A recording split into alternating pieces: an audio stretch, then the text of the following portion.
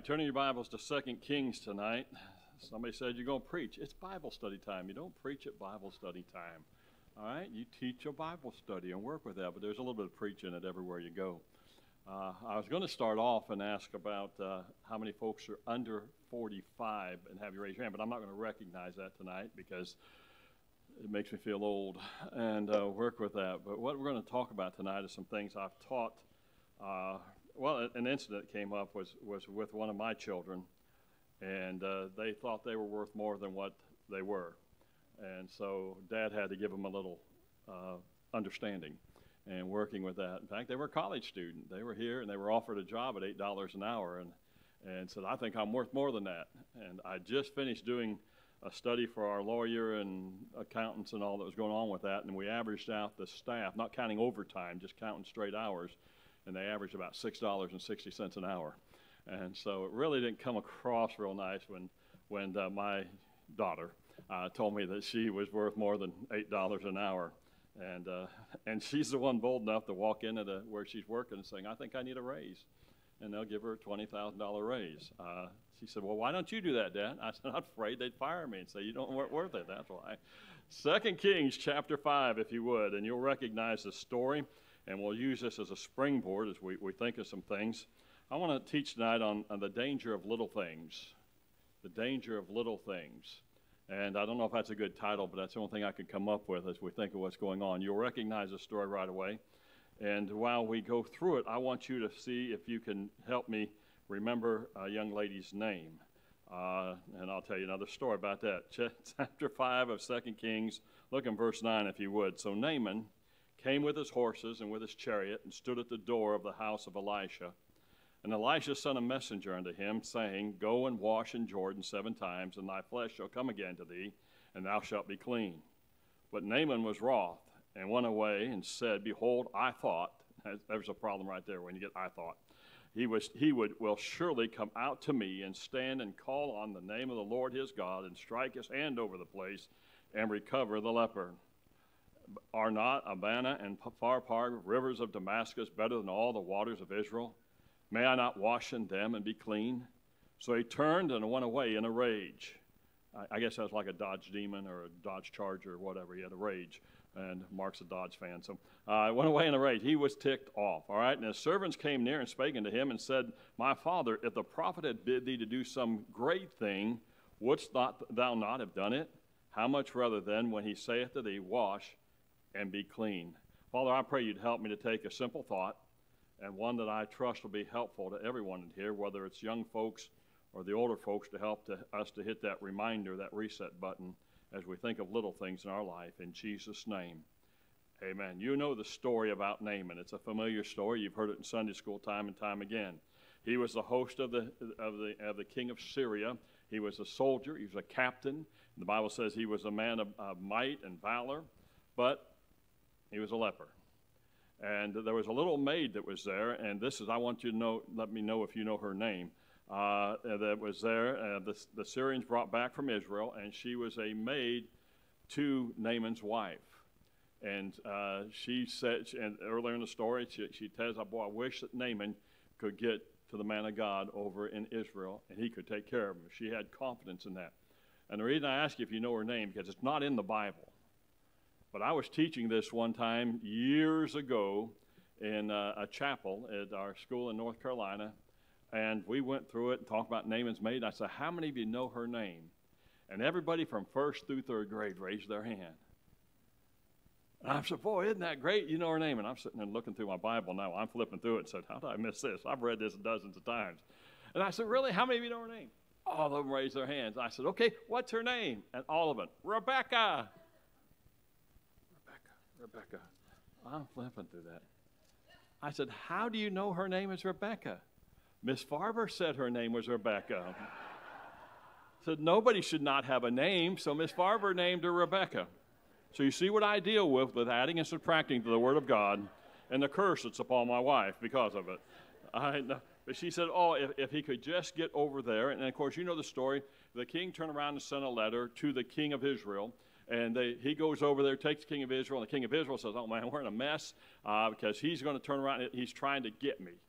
He sent me this letter, and I can't do anything about it, and so it's going to provoke something, and we're going to have a war. And what are we going to do? And finally Elijah says, send him over to me.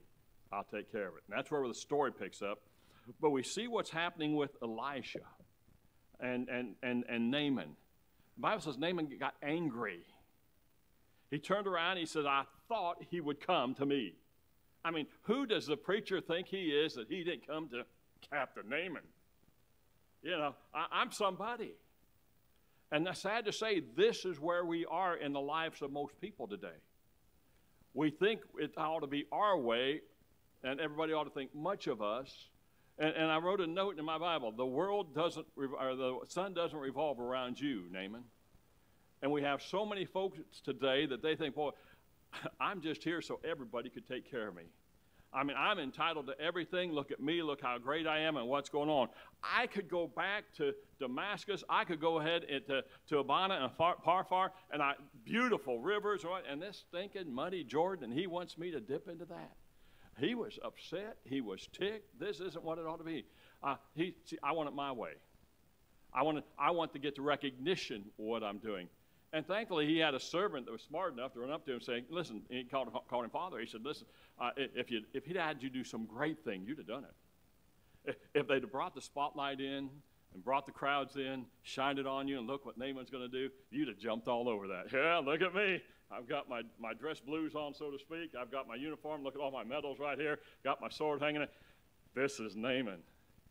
But no, he said, just ask you to do something simple and do it. And we know the end of the story. He was cleansed from the leprosy because he did obey what's going on. But we find the same thing in people today.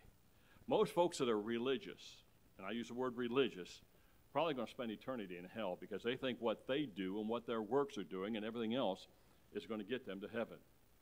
But they don't realize it's not their religion, it's not their good works, it's not what they're doing, it's what Christ did for us on the cross of Calvary.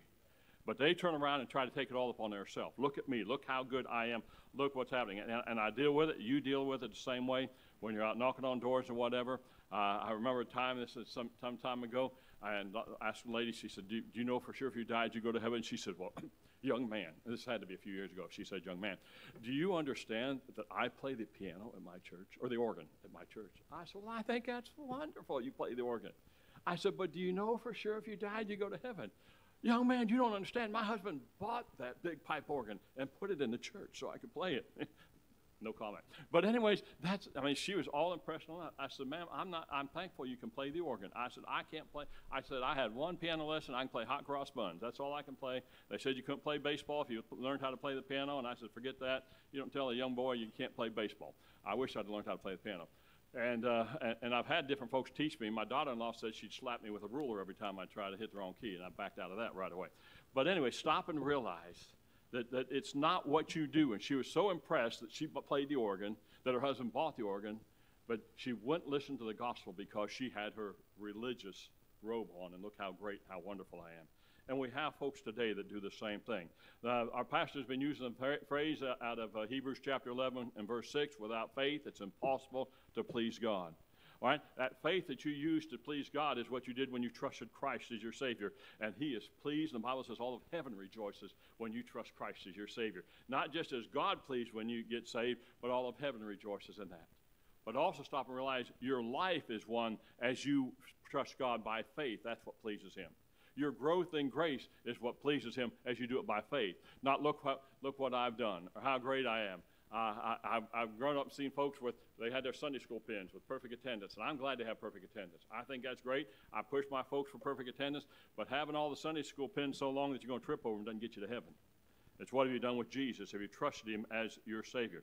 So what pleases God is you taking dependence upon Him. I'm going to trust Him. I'm going to depend upon Him in every area of your life. We have to come to our life, and not just the young people, but everybody. We've got a big God and a little me. We've got to take John the Baptist's philosophy, I must decrease, He must increase. But we're in a world today that everybody wants to increase. Everybody wants to be seen. It's the little things in life that causes problems. It's not the big things. It's the little things in churches that cause problems. You have a big battle. So I've dealt with, boy, I got a temper. Boy, and they're fixing to go into something. They know they got a temper, and they pray about it. They prepare for it. They're ready to go, and they go in, and they come, preacher, I didn't lose my temper. Oh, man, they're so happy about it. And then the next day, some little provocation, turn around, they blow up and go off the handle and stuff like that. Why? They prepared for the big thing that they had to face, but they failed to remember the little things. See, folks prepared for Jericho. And boy, that big walled city, and here's God's instructions, this is what we'll do, and they marched around Jericho, and they got whipped at Ai. Now, there was sin in the camp, but if you stop and realize, they didn't have to send everybody, everything's fine, we numbered it out, we did the spies out, we're ready to go. And so many times in our life, we prepare for the Jerichos in our life, but we forget that every day we ought to prepare for the Ai's also in our life. Every little small things in our life. There's people that would die for the Savior, but they won't bow their head at a restaurant and ask the blessing on the meal.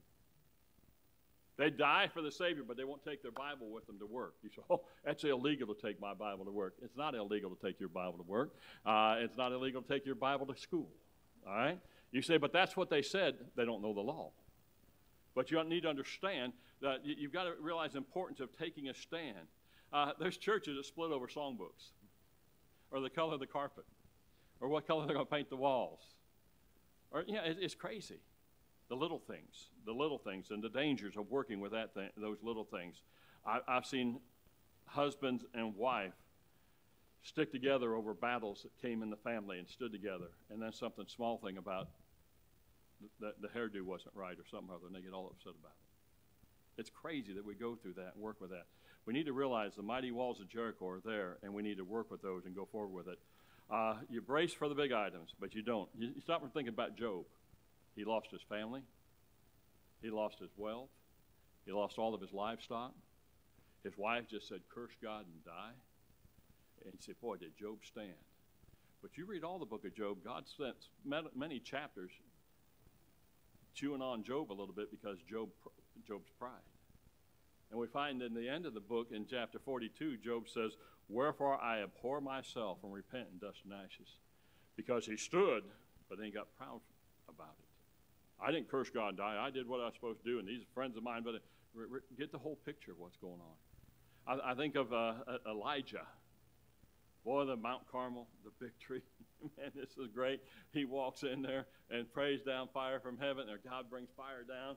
He slays all the prophets and the false prophets and everything. And Jezebel says, I'm going to get you. And he runs. Find him hiding and asking God to kill him, wanting to commit suicide. Now, wait a minute. The big battles were there.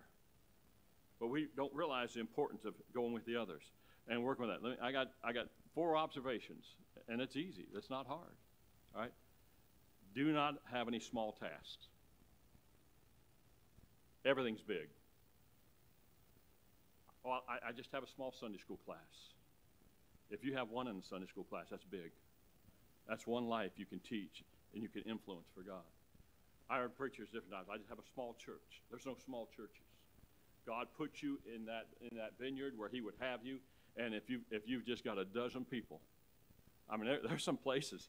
I mean, there's 35 people in the whole town, and God put you there, and you've got 20 of them coming to your church. You're successful.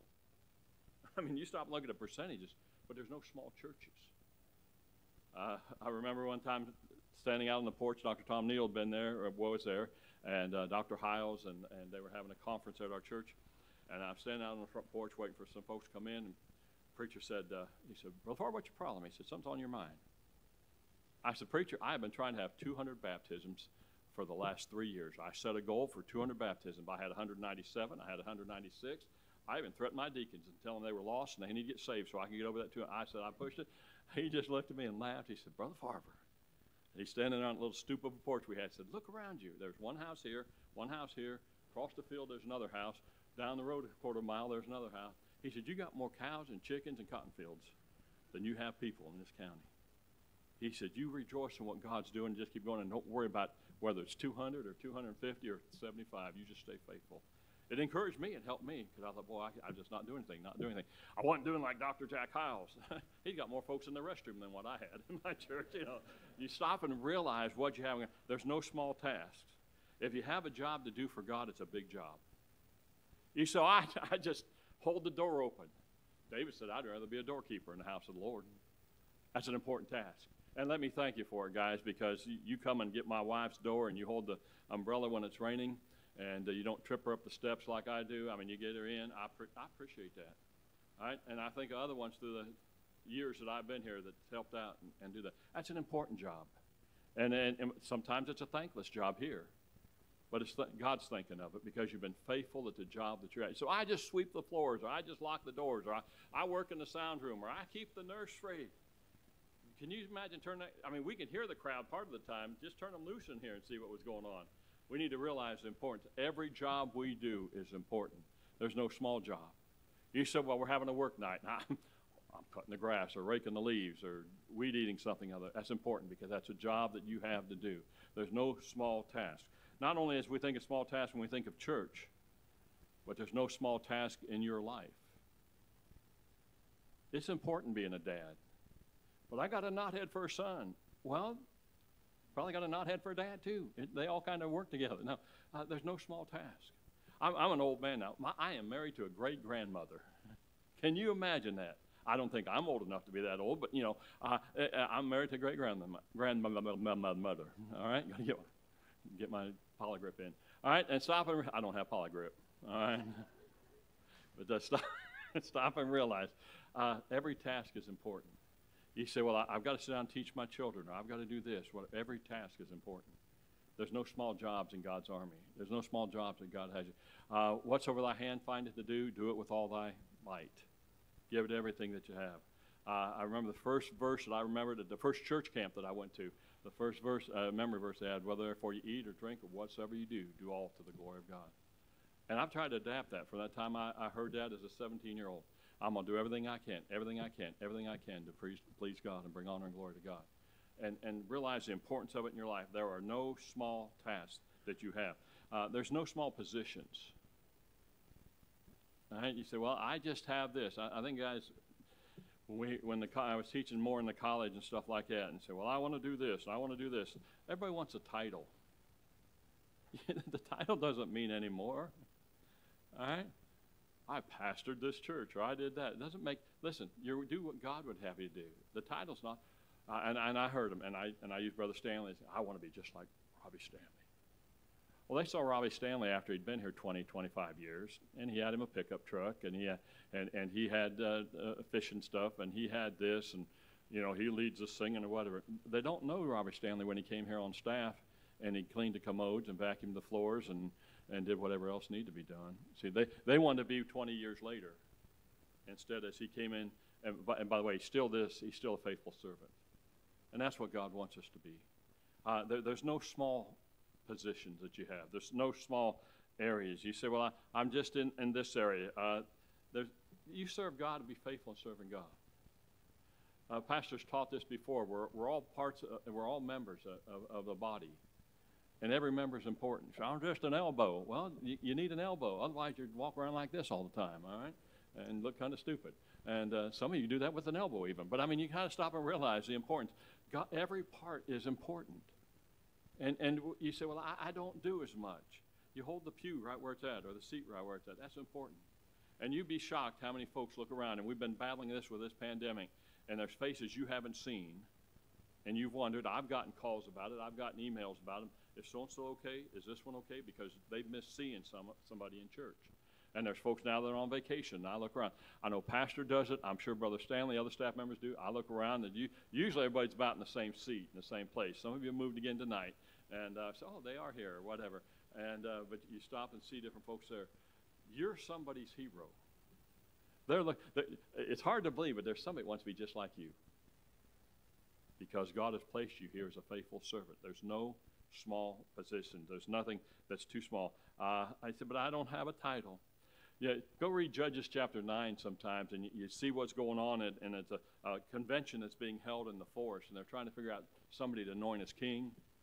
And you got the sycamore tree talking, and the olive tree talking, and the fig tree talking, and nobody wants to do it because they think their position is more important, and it ends up being a bramble bush. All right? I am so thankful God's willing to use any and all of us. You don't realize what you're looking at. And what do you do? Probably say, boy, poor guy. Pretty soon he'll die and get off the scene. I was thrilled when I found out God would use me. I'm nobody special. I'm just an old country boy. And to realize God would take and use me. I didn't grow up in a Christian home. I didn't grow up like many of you young people did in a Christian school. And I heard about Jesus when I was young, but not the way you have. All right? And I didn't know who he was, except a curse word growing up in the home that I had until somebody introduced me to him, and I trusted him as my Savior. But to find out, yeah, God would use me too. And by the way, I jumped at it. I didn't turn around and say, can I, maybe, will I, is it real, whatever. I said, let's go for it. I enjoy it. And to stop and think, it's been 50-plus years. And God still uses a little country boy. And not too smart, not too good looking. And no amens. And my wife's smiling back there and say, yep, got that one right. But to still realize God's willing to use anyone. And by the way, don't get caught up in the position. Well, I'd like to have my name on the board. Folks, if you'll know the staff around here, it's not the title. Now, they don't have me lead the singing. I could wave my hands, but what comes out here doesn't sound like he sings. All right? As soon as I'd start, they'd turn the mic off. They better, anyways. And I can't wave my hands as well as he can because he does it in the right way. But each of us have a different responsibility in each job. But I promise you, if something needs to be done, nobody's afraid to get their hands dirty and jump in and do it. It's not the position, and there's no small positions. Realize the importance of it. I mentioned earlier there's no small churches. And, well, I went to the small church over here, whatever. I promise you, when we get to heaven and God starts passing out rewards, you're going to find folks that you've never heard of their name, and they're back in the woods somewhere, but they've been faithful and faithful and faithful at their place for 30, 40, 50 years and just serving God, and they're doing the job that God wants them to do. And it's exciting that way. I planned pastoring all my life in rural North Carolina. I'll guarantee every door in the 15 years I was there, every door was knocked on by me that I know of at least 3 times, and our people went many more times than that, trying to knock on every door and winning folks to Christ. Bless the heart, the folks that followed me, all they heard was, yeah, I know about that. Brother Farber led me to Christ, or somebody at that church led me to Christ, or somebody here led me to Christ, and whatever. And that's a testimony that you want. But to realize the importance of it, there's no small churches. And you stop and think about what's going on in different places. Wonder what it's like when that pastor was up there on a Wednesday night in a snowstorm. Somebody walks in and he gets saved. You ever read about C.H. Spurgeon? All right. Just faithful. Just faithful. There's no small churches. There's no small Sunday school classes. Well, I just have the 3- and 4-year-olds. That's not really important. Oh, yes, it is. May it be the only time they ever get to hear that Jesus loves them and cares about them. I think the only time I attended a junior boy Sunday school class, Mr. Bennett kept me after class and led me to Christ. If he hadn't, I'd probably still be on my way to hell. There's no small churches. There's no small. Let me say, there's no small days. I'll use an illustration of personal. My wife and I just celebrated our 50th anniversary. And she is so blessed to be able to be married to me for 50 years. And I'm more blessed that I have her. But there's no small days. Everybody builds up for the 50th anniversary. But you know what is important to me? The 50 years plus 1 day. 50 years plus 2 days. Can I help you? You keep them just like you got them. I'm not original with me. I heard Brother Howell say that. I still open my wife's door. I still push her down. Help her down the steps. I take care of her. I try my best to spoil her. I learned a long time ago, if I made her the queen, I get to be the king. And I learned, right after I do, there was two new words that I learned. They were called yes, ma'am. I tried to teach Colin that now, and his fiance keeps reminding him, it's yes, ma'am, it's yes, ma'am, it's yes, ma'am. No, listen, it's a joy. And the thing, that's why we don't fuss, we don't fight. Because I want to keep her happy in everything that I do. I see folks built for a big day. Oh, we had our 10th anniversary. Whoo, we did this. And by the way, I'm all for it. And I had a big trip planned for our 50th anniversary. I mean, a big trip. An expensive trip. Thank God for the COVID, all right? I got all but $200 refunded, all right? So I took her to McDonald's. No, but we did. We had a big cruise going out west, going up the west coast, coming out of Canada, then coming back down, going to see the grandkids. I mean, it was all planned. We were ready to go. And then all this mess with the virus and everything else went through, and they canceled everything. But you know what? We're just as excited about going out and getting a room and seeing that the Atlantic Ocean's still there as it is getting on a cruise and traveling up somewhere. Because there's no one day that's so small and so insignificant. And that's what happens when folks, they lay their guard down, they become too comfortable, and now it's not, yeah, that's just another day.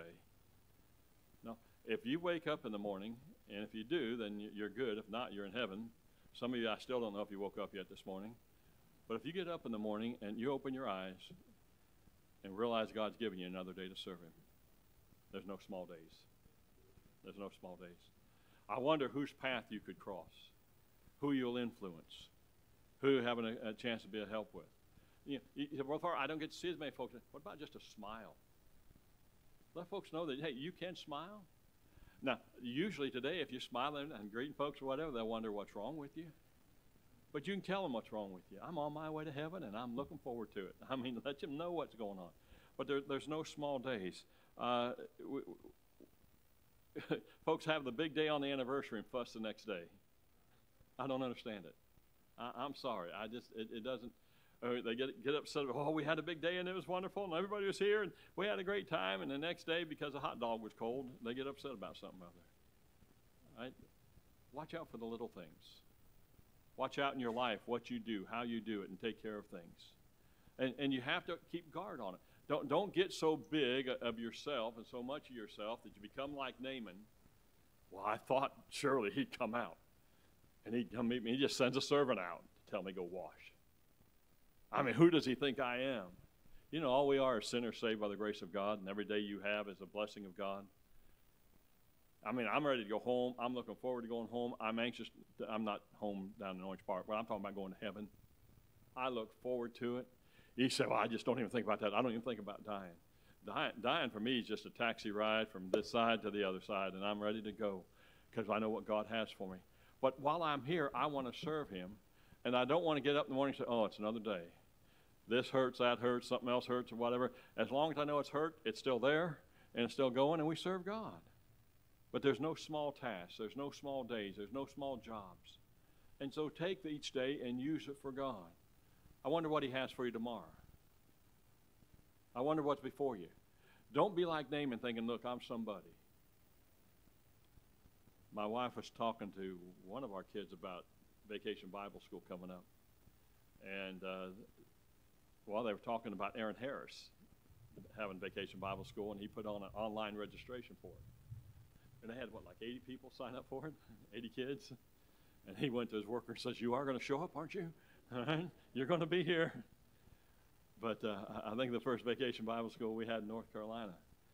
And I planned it for 4-year-olds and up. We had it ready to go. I mean, it was going, and we had close to 200, if I remember. But we had something like 12 or 15 2- and 3-year-olds. They weren't figured. They weren't in the thing. Everything else was organized, ready to go. And you know me, I organize. I've got it going. Cookies are here. Kool-Aid's over here. Crafts are over here. We're ready to go. So, Brother Farber, what'd you do with the 2- and 3-year-olds? Pastor Farber was the 2- and 3-year-old teacher. We did Father Abraham. We did Ring Around the Rosie. We all fell down. You say, why? Because they're just as important as anybody else that came. And by the way, that was 35 years ago. They're adults now. And I trust the fact that they heard that Jesus loved them and Jesus cared for them. It made an impact on their life. I know 7 continued on through our church. No little things, no little task. Say, what did you do? I was younger then. I could fall down and get back up and whatever. Now I just fall down, y'all go ahead and ring around, okay? And what do you want to do? We got to get a crane to get me up. Don't get too big of yourself. Don't think of yourself more than you have. We live by faith. We serve by faith. That's what pleases God. But God, I don't know what to do. Pastor talks about different seasons of life or different stages of life and go on that. And it's all a learning experience. I'm old. I'm right near aged. And you say, well, I'm almost 70. Yeah, it's terrible. Another 15 years, I'll be as old as Brother Sally. Not quite, but no. But stop and realize that. But he said, but Brother Farber, what are you going to do? If I get up in the morning, I got another day to serve him. I got another day to pray and rejoice and thank God for his goodness to us. We are so blessed that God's willing to use us. Father, thank you for your goodness and your love for our Savior. I pray simple little truth, simple truth. But Father, we'd not take life